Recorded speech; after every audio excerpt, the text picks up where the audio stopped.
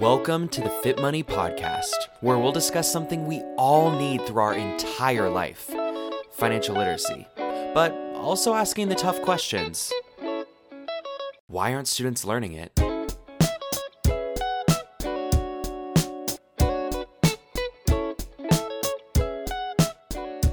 Financial literacy is more than the math, and a behavior we'll need beyond the classroom. So we're learning how we can help students, families, and teachers build a new generation of financially fit students everywhere. On this episode, Fit Money Executive Director Jessica Pelletier is joined by Bobbi Rebell, a certified financial planner, podcast host, and author of Launching Financial Grownups, where she helps parents of teenagers and young adults empower their kids and own their own financial independence. Today, Jessica and Bobbi discuss why talking about money with kids can be intimidating, how to navigate these conversations, and the value behind building financial literacy early before it's needed. Hi, Bobbi. It's so great to see you today. Thank you so much for having me. I love talking with other parents who are equally as passionate about teaching their kids about financial literacy. We don't meet a lot of them, but so thrilled to have you on today. Well, I'm excited to be here. Thank you again for having me. We all know about your book. We heard about it in your introduction, but tell me what really inspired you to write your book? You know, Jessica, I had a lot of experience talking about personal finance. I had spent years as a global business anchor and a personal finance columnist at a number of amazing news organizations, including, Reuters most recently. And I had even become a certified financial planner. And yet, when it came to my own then teenage kids, I could not get through to them. They just weren't hearing me. They were yesing me, as teens do, as many of your listeners know, but they weren't actually taking action. And I had all of this knowledge that I was sharing with them, and yet somehow it wasn't resonating. And I started asking my friends, well, do you have this problem too? And yeah, they did. They said they just couldn't get the kids interested and motivated in doing anything. And you want them to have that initiative. We can do things for them. Many of us, and myself included, I am a confessed helicopter parent. We will do the things for them so that they get done the way we want them to be done. But ultimately, we have to launch them. We have to launch them into financial grownups.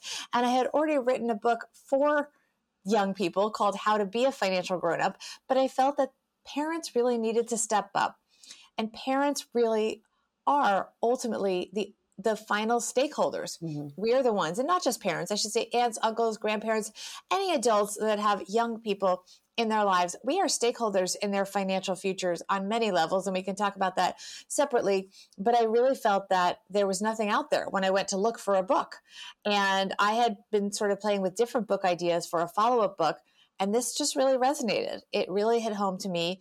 And the book, I really focus more on financial wellness rather than literacy, because while it's important for them to understand the facts, what's more important is for them to understand the real world application of their knowledge that they can learn. For example, schools can play a wonderful role, let's say, in teaching a kid about investing, but we want them to know, okay, what buttons do you actually click in that, account that you're opening?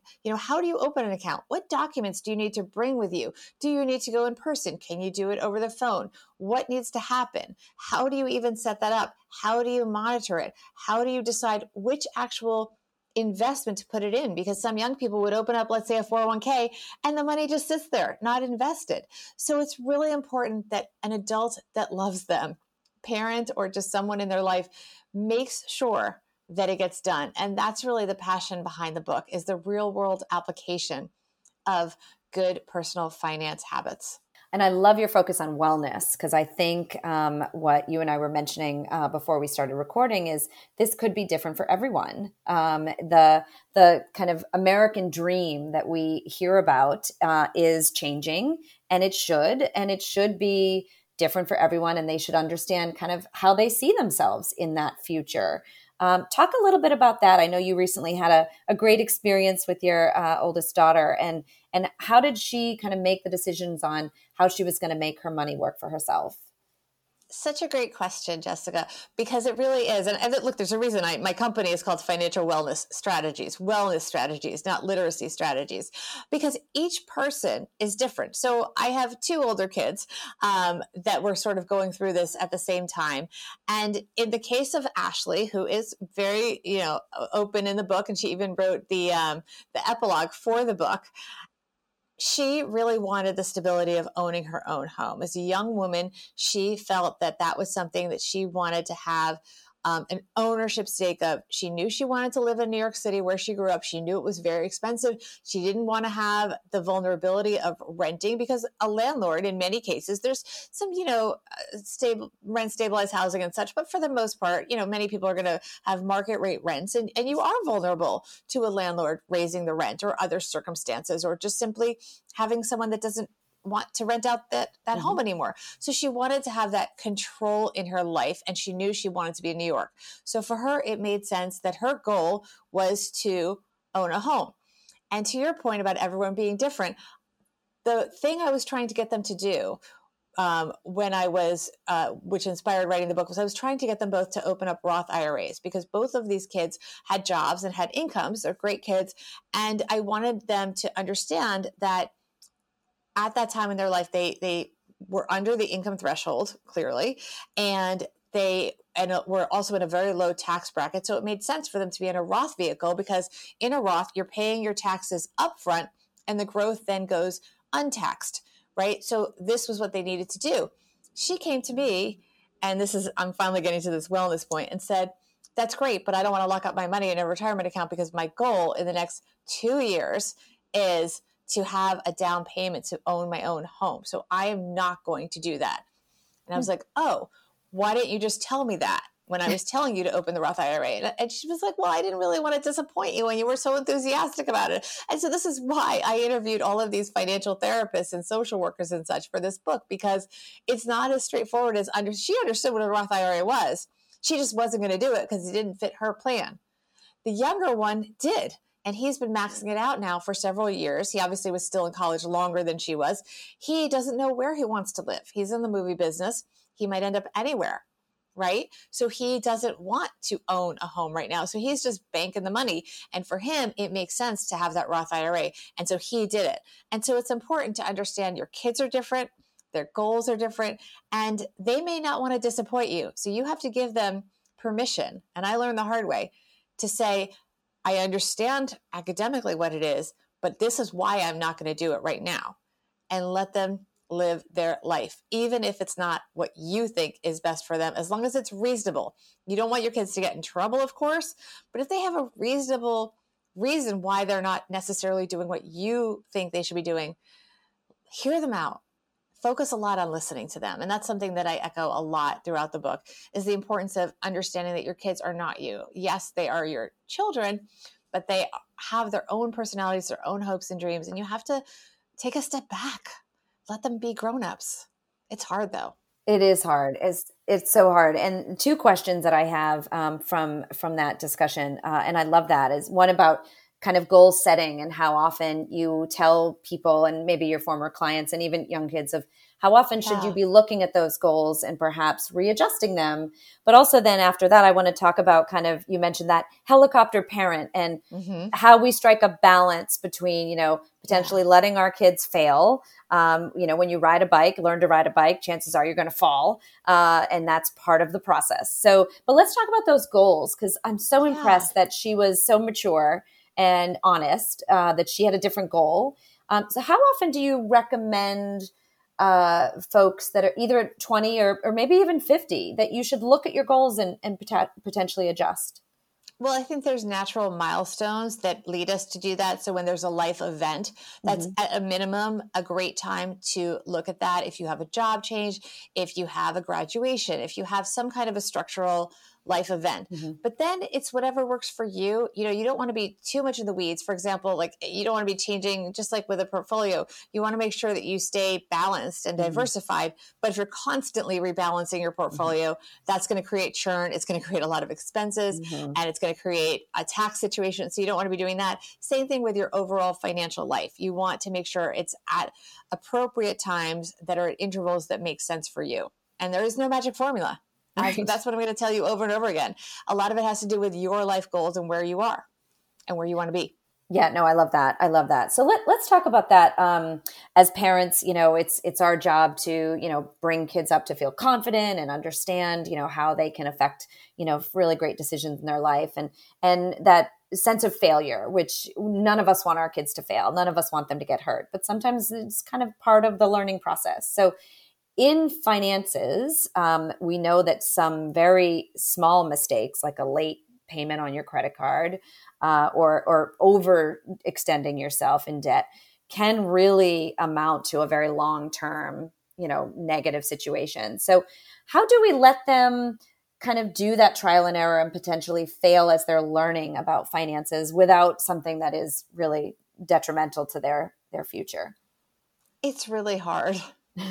So I just want to tell every parent out there to give yourself grace, as they say. It is really hard. One analogy I give is, that maybe the first time your child is making a purchase at a younger age, and they often don't realize about tax. They'll have a certain amount of money that they maybe saved up from some gifts or from little jobs they've done or their allowance, and they'll go to the toy store and they'll be so proud to buy this toy, and then they don't have enough money because of the tax, right? So I always say the first time you come in and you rescue them, but then the second time you let them not get the toy, which is so hard. But you know what? You have to do that. So if you can afford to, bail them out the first time and just step away the second time. And it is really hard, but it's also important, because nothing will have an impact like having that setback. That is such great advice. And I'd use that. I have a 9-year-old, and almost identical situation, got a gift card for his birthday and was so excited and spent it within 24 hours because it was burning in his little hands. And I knew what he wanted to buy was not what he wanted. But like you said, I did step back and let him spend that card. And once the toy came and got played with for about 12 hours and very quickly got discarded. And he actually learned that lesson, that he said, wow, that was really not what I wanted to use that money for.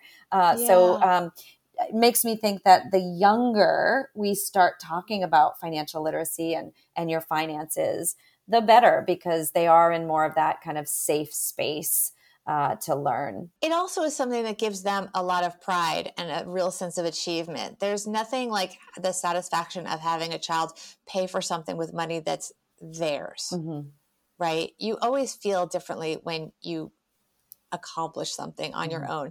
And many parents don't realize it. And I've done it myself. I think we've all done it to some degree. But when you constantly come in and pay for everything, sometimes you're sending a message, and this is maybe more with older kids, that you don't have the confidence in them to pay for it themselves or to achieve that themselves. And they also will take better care of it themselves. Even if it's just paying for half of something, it's a human thing. Even today, if somebody just bought me something or it was free, like if you go to a hotel, I just came back from a brief vacation and they have, something, a freebie, you don't treasure it as much as something that you purchased, like an overpriced souvenir that you purchased on vacation. You're going to sort of treasure more than something the hotel just gave you. I don't know what other grown-up analogy to use, but it's just the way life is. We're just programmed that way. Well, an example might even be a car. So I had a recent situation where someone I know, had an accident in a car, a young person that was new to driving, but so conscientious. But it happens sometimes. It happens.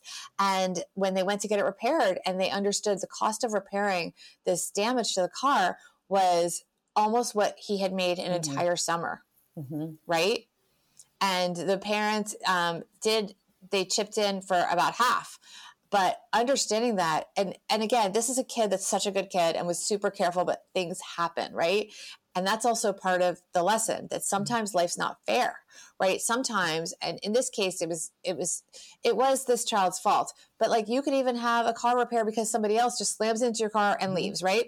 Sometimes financial costs are not your fault at all. They're not your choice. And that's such a hard lesson. And it's important that while parents are tempted to help and can help, of course, we don't help so much that we undermine their ability to grow up and have the satisfaction of being confident in their ability to be financially independent from us. I always say that when we're teaching personal finance to kids directly, We always say focus on your needs over your wants, right? With parents, I say focus on their wants versus their needs. Don't pay their rent, but take them out to dinner. Right. And that's a hard thing to say to the kid. Like, I'll pay for your dinner. I'll pay for a gift. I'll buy you a new outfit, but I'm not going to pay your rent. And the kid might be like, but what I really need is money for rent. It's like, no, if you can't afford your rent, you need to adjust where you're living or make some other, or adjust what you're earning, something like that. And it's really hard as parents not to bail them out. And I'm not saying parents shouldn't bail them out at certain times. We are parents, but we need to be mindful of how that will eventually impact their ability to be independent adults. Because there is a transition. I mean, when you're talking, 5, 6, 7-year-old, we tell the children to focus on their wants when they're that age, when they're elementary age. But you're right. At some point, there is a shift, and then they need to be starting to think about the actual needs of life, which that's such a great analogy for parents. You also mentioned something really important about some financial expenses are not of your own making. And I think today's economy is a really important time to think about that. There's households that have greater costs for things that are not their fault. Right. Their grocery bills, they're not buying anything different, but yet their grocery bills are more expensive. Their car insurance is more expensive, et cetera. So talk about why I think, and I certainly do in my own household, I think a lot of parents can feel they weren't educated in personal finance. So they're not the right ones, and they make mistakes and they don't know what they're doing. But talk about how important it is to sometimes be vulnerable to your children and talk about perhaps a mistake you might have made in financial or even, why there are some tightening of wallets around the time of now. Yeah. So I'm sending a virtual hug to all the parents that feel that way. That is the number one thing when I do in-person events or virtual book events. The number one thing people come up to me and say is, I wish I had this myself. I still need this. I don't know what I'm doing with my money. So how can I teach my kids? And my answer is, number one, you're functional. You know what you're doing with money. Unless you're it's possible they're piled under a pile of debt or whatever it may be. But in general, they're generally functional adults at this point. So they do know more. They just don't realize that they do. So they need to develop their own confidence. And there's nothing wrong with being vulnerable, as you say, to your children and saying, I haven't been great about investing. I wish I had saved more. Or I did rack up credit card debt. Or I do have credit card debt. And it's because this happened and this happened. And I also take issue with the stereotypes of debt. I think we often vilify people who have debt as saying that they splurged on all this designer clothing or they're having this extravagant lifestyle. In reality, almost every story I have heard about debt has to do with something that was well-intentioned, that they bailed out a friend and then they're short on money, or they invested in a business, or they got laid off, again, something not their fault, and let them know. And the transparency is also important, Jessica, because sometimes children believe that we have infinite, bottomless pocketbooks. And what we do is we don't want to say no to them because we want them to feel safe. So we will often give them money that we can't afford to give them as adults. And we're subsidizing. And I know people that have done this. I know somebody that should know better that took money out of her 401k to subsidize her child who was living at home with her because she didn't want them to feel insecure or to worry about them. But meanwhile, this is going on. Now, you don't have to tell them everything, but you can say, right now, I'm not in a position to help you by writing a check, but let's work out what we can do. Let's figure it out together. We can do this. Maybe we can together get another side hustle. Maybe we can do something on the side. Maybe we can help you get a higher paying job, whatever it may be. Help your kids, but it doesn't always have to be writing a check. Right. Because like you said, if you're constantly fixing things, then when there is a time where maybe that 401k is completely empty, God forbid, but there is going to be a time where you either can't do it or shouldn't be doing it. So I think that's so important. Exactly. And the worst step is, let's say the 401k is empty and they haven't learned to be financial grownups. Who's going to help you? Right. I always say we think the worst thing is that we will not be able to help our children later in life. But really the worst thing is if we need their help and they can't help us. Right. Right. Which hopefully I keep telling my kids that they have to do well in life because eventually mom is going to shut down Yes. and they then have to take care of me. Well, I mean, look, it's important to set expectations, to understand that you're always there to listen. You're always there to help, but help is not defined by writing a check. Mm-hmm. So our second kid was doing a senior project at school and he needed funding for it. And he explained what it was. And we listened, and my husband is on the same page as me now. And we just said, well, we're here to help. What are you going to do to raise that money? And he ended up doing a GoFundMe campaign. That's right? awesome. That's so great. We contributed a small amount to the GoFundMe, and we helped him. We discussed who would you send it to? Who can you hit up for money? How much are you going to ask for? That kind of thing. And then he did raise a good amount of money, but not all of it. And I think this was great because what he learned is he had an original budget and a goal. He had to downsize the project and adjust to what he could afford. And that's not a bad lesson either. I think part of him hopes we would sort of top him off and give him the rest to reach his goal. But really, we didn't do that. So he had to adjust and figure out more creative ways to execute his vision. And that could not be a more important life lesson right there. I mean, I wish some of our government leaders might learn that lesson. Yes, exactly. And I'm sure the project was amazing, and I bet he felt such pride when it was over. Yes, absolutely. And it was fine because, by fundraising, more people knew about it and could support him. Right. Exactly. Well, launching Financial Grownups, tell me what age kids that you should have to read this book, or is it really any parent out there, even future parents, perhaps? It's for anyone out there that has a young person in their life that they care about. And the young person generally, I say between ages 16 and 26 is the target group for two reasons. Number one, there's a lot of amazing books for younger kids, and I really felt this was an empty space. Mm-hmm. And I do think the needs are different. And so we can definitely talk about younger ages, but this is something where I couldn't find it for myself. And as a journalist, this is what, and I'm a certified financial planner and a journalist, but I felt like this is something that I couldn't find. So I wanted to create what didn't exist. So 16, I picked as the youngest because that's when many kids first start driving. So that's often a cost for them. That is an opportunity to have it's a really grown-up responsibility to drive on all levels. We can talk about safety, but from a financial perspective, you are in an expensive vehicle. You are having to learn about insurance. You are having to learn about the ongoing cost of gas, which has fluctuating prices and all kinds of other things, responsibility. So 16 for that. It's also an age when many kids are having their first jobs that have paychecks, an actual printed paycheck where you have taxes taken out. Many kids have other jobs earlier than 16, but at least I'm in New York. That's when you can get working papers and you can really have sort of a quote, real job. And then I picked 26. I wanted it to be 22, but we moved it to 26. And I'll tell you why, Jessica. The reality is that with the Affordable Care Act, which some people refer to as Obamacare, they're tied financially to their parents because of their health insurance plans until age 26. We do have things like a gig economy, which really hurt parents' ability, I should say the young adults' ability to be independent, because very often these gig jobs don't have the same structure. They don't offer health insurance. They don't offer reliable full-time employment. So we sort of moved the bar for these poor kids.